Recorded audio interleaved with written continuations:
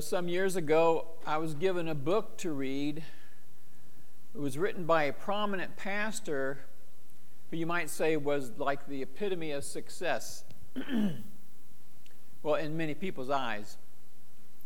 And I'd heard different people say that they really liked his sermons. And since that time, I've even had people completely separate from the church, people who had no claims to knowing Christ, and they really liked his sermons and his books. So I read the book, and in the book it told a story how he and his wife were traveling back home from some event, and as they were traveling, they saw this great big beautiful mansion house, and it said open house. And his wife said, "Hey, well, let's go in and look," because they were thinking about buying a house at the time. And he said, "There's no reason for us to go look at that house. We would never be able to afford a house like that." She goes, "Oh, come on." She goes, "You don't know what's going to happen." So they stopped, and reluctantly he went in, and they were going around and they were seeing the house and the different things, the different features, the different things that were in the house. And he just kept thinking, he was kind of grumbling, thinking, well, he goes, "I don't know what we're doing in here. It's just making me depressed because I know we'll never be able to live in something like this." But guess what? Eventually, that pastor's wife encouraged and was able to convince her pastor husband to believe that God would give them a house like that. And so she convinced him to pray that God would give them that type of a house, mansion-type house, and eventually they got one. And he was ashamed, he said, that his wife knew more about trusting in God than he did.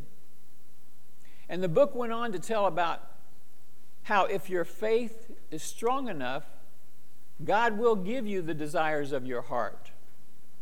Because God is a God of love, and God loves his children and wants his children to ask him for things. And these things that he said we are supposed to ask for are, could be a thriving business, a very successful career, nice cars, humongous home, great family, all because God loves his children, wants to make them happy, and wants his children to feel like they can ask him for things. You don't have because you don't ask. Now, I'm going to ask you now, who doesn't like nice things, right?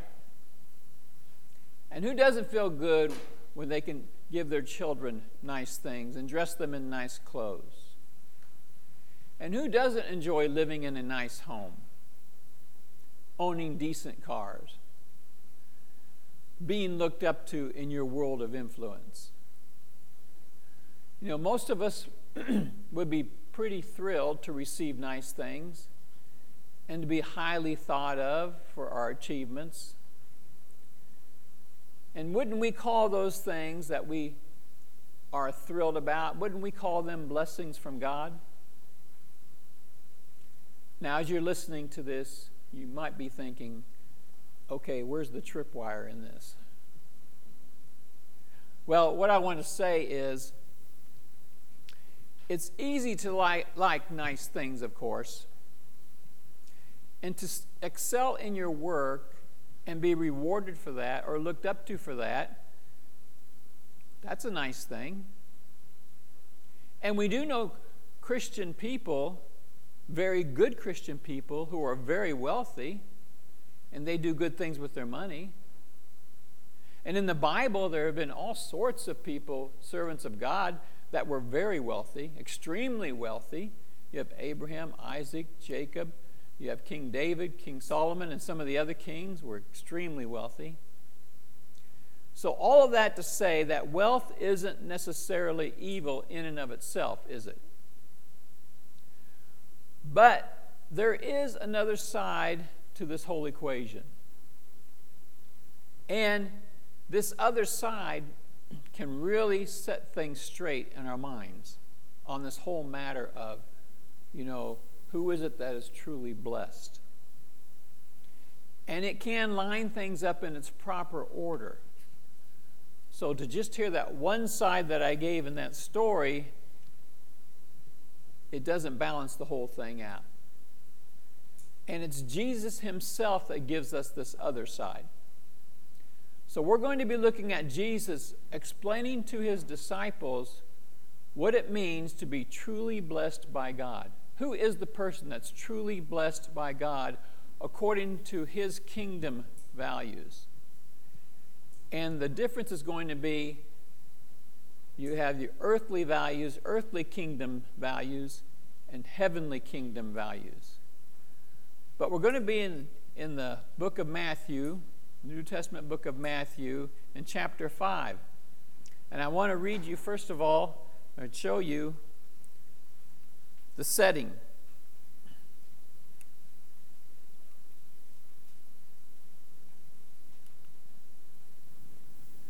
Verses 1 and 2.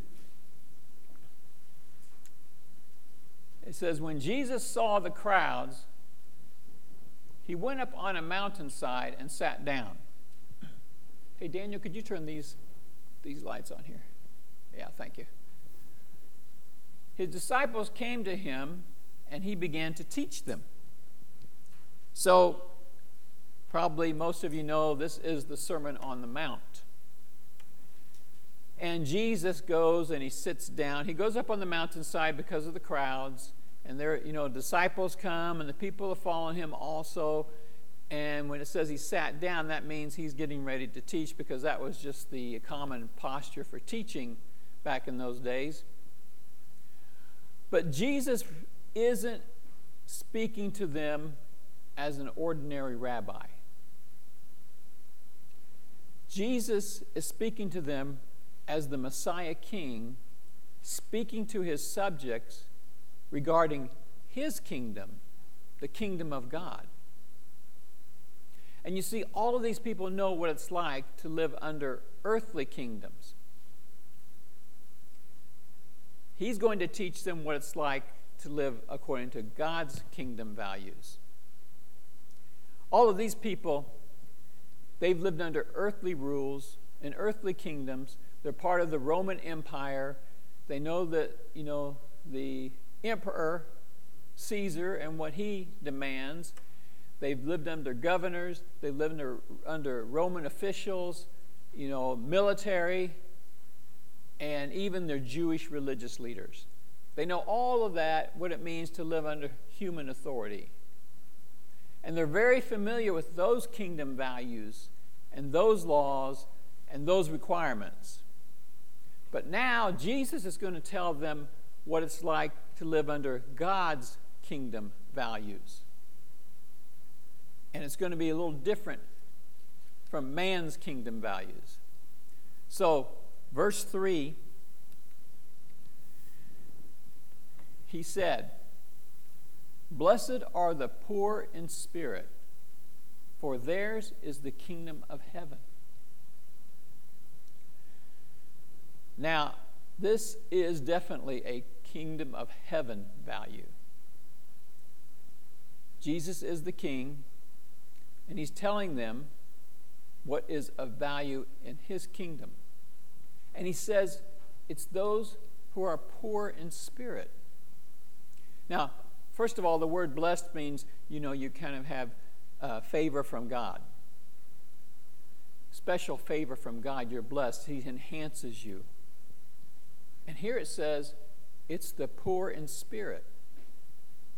Now, that has to be otherworldly, because it certainly isn't something you get praised for in our earthly kingdoms, is it? Especially in our popular culture here. I mean, who gets praised for being poor in spirit or lowly in spirit? Can you think of any famous celebrities actors, athletes, musicians who are praised for being lowly in spirit. You know, the people who receive accolades in our culture and many others are those who are actually rich in spirit, aren't they? Who see themselves as something very special, who won't stand for anyone to put them down, who make the headlines whenever they get a haircut, who set the clothing trends just by walking outside their doors. And they are honored for thinking highly of themselves. People don't want them thinking lowly of themselves. So, who are the poor in spirit? Well, the poor in spirit practice humility. It's the person who isn't all about being noticed by others or fixated on receiving praise from others. It's the person who realizes that God is the one who is praised. He is perfection. He is holiness and magnificence. And you know, it's interesting, Jesus being the very Son of God, equal with God, he praised God. He praised the Father. He loved the Father. He was always lifting up the Father, even though they were equal. So Jesus showed us what it was like to praise, to give praise to the one who deserved it.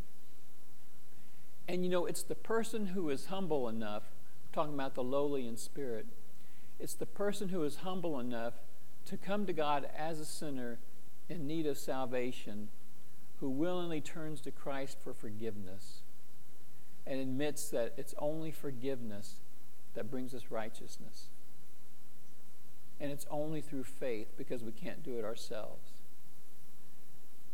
And the lowly in spirit are the people who place others' needs above their own. That's the poor in spirit. That's the person truly blessed by God. Now, verse 4. Blessed are those who mourn, for they will be comforted. Now, that certainly is not an earthly kingdom value, is it? Blessed are those who mourn, who grieve, who are sad. Why would Jesus even say that? How could that even be a blessing? Well, he says there, blessed are those who mourn, for they will be comforted. They are heading toward a future that will bring them great comfort. And a lot of times, because they're devoted to Christ, they receive suffering down here, but up there, in the next life, it's total comfort. He's talking about those who choose to come to him, who choose to become a part of his kingdom. And many times that does mean suffering. That does mean going without. But those who come to Jesus, who choose Jesus, will eventually enter into this eternal comfort. Jesus said, in this life you will have trouble, but take heart, I have overcome the world. If we choose to join Jesus' kingdom through repentance and humility and lowliness to go to Christ, we will experience an eternal future of tremendous comfort. And it will be a comfort or relief from all suffering, all sadness, all disappointment, all sickness, all loneliness, all fear and despair, all frustration, all insecurity, all guilt, all brokenness. And then, of course, in this, we think of our Christian brothers and sisters in places like China and North Korea and India and Eritrea and Iran. You could keep naming the countries where people are persecuted for the name of Christ. Believers sometimes spending years in rank prisons, disgusting prison cells. Family members are separated from each other. homes and churches are burnt down, yet so many bravely persevere, and they stay true to Christ, even having lost their spouses and maybe their children or their fathers. He says they will find comfort, and it will be a comfort out of this world. They are the truly blessed, but it's not by earthly standards. But then you might ask, well, but what kind of inheritance can someone expect who submits to God's kingdom? Well, verse 5 says, "Blessed are the meek, for they will inherit the earth." Inherit the earth. What does that even mean? Now, conventional wisdom would say the non-meek will inherit the earth because they will form mighty armies, and they will go in and defeat people and overpower people and take their land, and they will inherit the earth. They will take over countries like we've seen people do in our lifetimes. But Jesus is actually quoting from Psalm 37 here.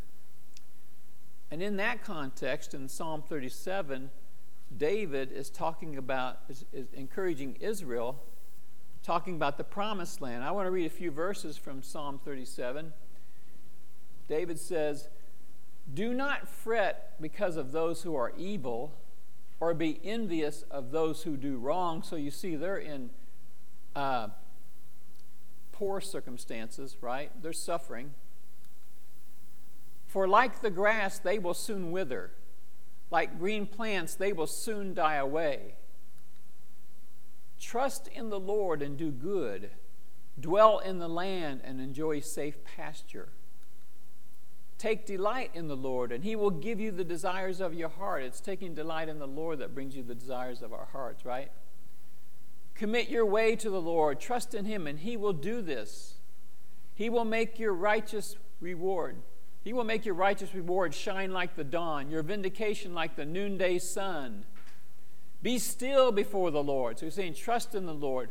Wait on the Lord. Be still before the Lord. Wait patiently for Him. Do not fret when people succeed in their ways, when they carry out their wicked schemes. Refrain from anger and turn from wrath. Do not fret. It leads only to evil. For those who are evil will be destroyed, but those who hope in the Lord will inherit the land. A little while, and the wicked will be no more. Though you look for them, they will not be found. But the meek will inherit the land and enjoy peace and prosperity. So Jesus is taking his point off of Psalm 37, and that tells us what it means to be meek. Meek means we trust in God, we wait for Him to take care of things, and we don't rise up and do what's wrong in the meantime. And Jesus takes that psalm that talks about Israel and the promised land, and He applies it to His followers and the coming kingdom of God. Blessed are the meek, those who trust in God when things go bad. Those who keep to their faith in God to make all things right. Those who don't take the law into their own hands because they think, well, I deserve this, or that was wrong, so I should punish this. It's those who plant their trust fully in Christ. They will inherit the earth. And you know what that will be? That will be the new earth. The recreated earth. And we will inherit the earth, we who are one with Christ. By meekness, he means to humbly wait on God, to work all things out according to His plan. Our hope is in God, and He will have victory over every evil. Our true, lasting hope is in the future, in the coming kingdom of God, and in the new heavens and the new earth. Now, I guess it's time to, I could say this at this time in the morning, but I want you to think back to a time when you were very, very hungry. Now, some of you teens, you're probably saying now, this morning, an hour from now. But think back to a time when you were really, really hungry. Maybe it was for a certain type of food, certain kind of meal. And then now remember how good it felt to finally eat that lunch or eat that dinner. Well, look at this. Blessed are those who hunger and thirst for righteousness, for they will be filled. They will have that satisfaction. They are hungering and thirsting for right things that are right. Isn't it aggravating when you see someone profit off of cheating? And maybe it's someone that everybody knows isn't doing things right, but there's nothing they can do about it. Isn't it aggravating when you see some powerful people taking advantage of people that aren't that powerful? Or someone benefiting off of lying, and you know they're lying? Or rulers mistreating their people when they live as kings? Or hear of people, those people that traffic young girls into prostitution, and they make so much money off of it and they ruin people's lives? Or politicians lining their own pockets as they talk about how much they care for other people, for their people? Those are hard things to live with, hard thoughts to think through. Well, those sitting there listening to Jesus on the Sermon on the Mount, as he teaches them who are truly blessed, they are the ones who not only had to put up with the Romans ruling over them, which they didn't like at all, but even then, after that, you have these Jewish religious leaders who would lie and cheat and practice their fake holiness. And they would make it a big effort to show people how holy they were as they stopped in the street corners to pray for long times of prayer, while the average Jewish person was basically powerless and just had to endure it. Yet those who longed for and sought true righteousness, they came to Jesus. They're sitting on this mountainside. They're his disciples. And they come to him to find the truth in him because they know this is a lie and this is unrighteousness. And Jesus said, these will find fulfillment and reward for their faith. They would be the ones ending up being truly blessed. And in the end, they would be the ones most favored by God. Blessed are those who hunger and thirst for righteousness, for in the kingdom of God they will be filled. And something like that may lead us to help those who are hurting, or to, step up for those who are being cheated. That's that desire of a person who is following God. And then Jesus says, it's a kingdom of heaven value. Then Jesus says, blessed are the merciful, for they will be shown mercy. To show mercy is to reach out to someone who is needy, who's hurting, maybe even helpless. Mercy is like for somebody who's in such bad trouble they can't help themselves, and so you kind of reach out in pity, in a sense.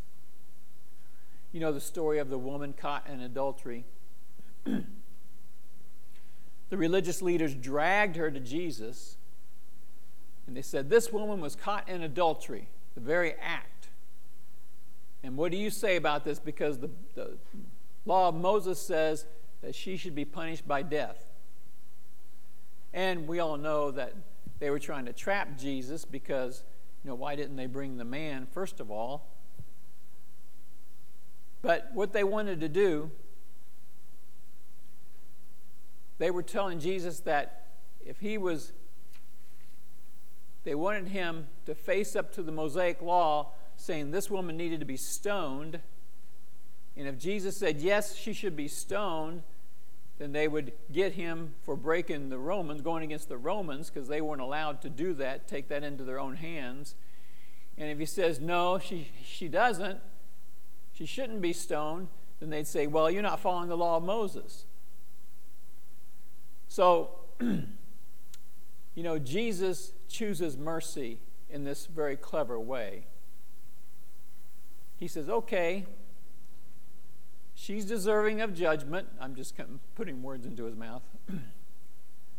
So let's have whoever is without sin cast the first stone. Start the process. And it says, one by one, starting with the oldest there, they all walked away. And Jesus was down writing in the sand at the time. And he stands up. He gives them a chance to walk away. He stands up and he says, woman, where are they? Has anyone condemned you? She says, no one, sir. Then neither do I condemn you. Go and leave your life of sin. Jesus chose mercy. But I thought in that instance, what about the law of Moses? Was Jesus not carrying out the law of Moses? It says that people caught in adultery should be stoned. Well, there's different reasons why Jesus couldn't just stone her, but in John chapter 3, John tells us in his chapter 3 of his gospel that the Son of God came into the world not to condemn the world, but that God might save the world through him. And whoever believes in him is not condemned, but whoever does not believe in the Son of God stands condemned already. And so Jesus' mission when he came to the earth, during his time on this earth, was not to judge, not to condemn, but to save, to give a chance for everyone to be saved through him. When he returns, he's coming to judge. And it's going to be horrific. It's going to be total. But he chose mercy. What does mercy look like in our day? I ran across this example that I thought was extra good. It's this lady telling a story of when she was a child. She says, I grew up knowing I was different and I hated it. I was born with a cleft palate, and when I started school, my classmates made it clear to me how I looked to others. A little girl with a misshapen lip, crooked nose, lopsided teeth, and garbled speech. When schoolmates asked, what happened to your lip? I'd tell them I'd fallen and cut it on a piece of glass. Somehow it seemed more acceptable to have suffered an accident than to have been born different. I was convinced that no one outside my family could love me. There was, however, a teacher in the second grade that we all adored, Mrs. Leonard by name. She was short, round, happy, a sparkling lady. Annually, we would have a hearing test. Mrs. Leonard gave the test to everyone in the class, and finally it was my turn. I knew from past years that as we stood against the door and covered one ear, the teacher sitting at her desk would whisper something, and we would have to repeat it back. Things like, the sky is blue, or do you have new shoes? I waited there for those words that God must have put into her mouth. Those 7 words that changed my life. Mrs. Leonard said in her whisper to me, I wish you were my little girl. Blessed are the merciful, they will be shown mercy. Those who show mercy are the truly blessed. And then in verse 8, blessed are the pure in heart, for they will see God. The pure in heart are those who have had a heart cleansing. The impurities have been removed. You know, purity is when something is solid one element, solid gold, solid silver, pure gold, pure silver. The pure in heart have turned away from their sin. They check their motives and denounce any selfishness or pride or arrogance or hatred and own up to it, own up to their sin and turn away from it. Jesus called the Jewish religious leaders hypocrites for saying one thing and then doing the opposite, for acting holy in front of the people even though their hearts were full of hatred, for claiming love for God while secretly plotting to kill his Son. The truly blessed are the ones who examine their motives and follow up with the proper action or attitude. The truly blessed are those who face up to their sin, turn to Christ for forgiveness, come to him in repentance, and follow him. The truly blessed are those who are honest with themselves and admit their need for a Savior. Blessed are the pure in heart. And then he said, blessed are the peacemakers, for they would be called children of God. You know, these kingdom of heaven values can be so opposite values from earthly values, can't they? You know, in earthly values, we honor those who conquer and show themselves to be the most powerful, who place their feet on the necks of their opponents and display their superiority. But you know, in the letter to the Ephesians, Paul speaks of God revealing his immense wisdom, his multi-layered wisdom, by bringing the two greatest enemies of each other together into one body, when he brought Jews and Gentiles together to make the church. And it's through the blood of Christ, the sacrifice of Christ. So through his offering his Son,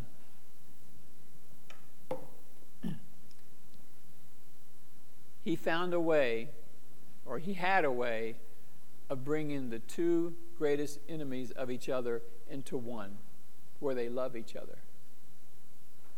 And so God is the ultimate peacemaker. In Romans, Paul says that as much as it depends upon us, live at peace with all people. And James says the wisdom that comes from above is pure and peace-loving. So it's the peacemakers that are truly blessed by God. And that's why they're called the children of God, because God is the ultimate peacemaker. So in all of these so-called blessings that Jesus mentions, it often seems the opposite of what we may think of as someone being blessed or favored by God. And it was the opposite of what even the disciples thought. They thought, well, if the rich can't get into heaven, who can? And these seem to run completely counter at times to the things we humans chase after or try to find our reward in. They weren't Roman values of that time, and Rome was the major power. They weren't the Jewish religious leaders' values, but they were the values of the kingdom of heaven. And Jesus came to teach those values. So what about the prominent pastor who prayed for a beautiful mansion-like home? And he encouraged his people to trust God for the riches of this world. Well, it seems to me his focus is sort of misplaced. It seems to me he doesn't really know, or hasn't really maybe considered who Jesus considers to be the ones that are truly blessed. And again, you know, it's not that a Christian should never own anything nice or expensive. We live in a very prosperous nation, You know, many say it's the most prosperous nation in the history of the world.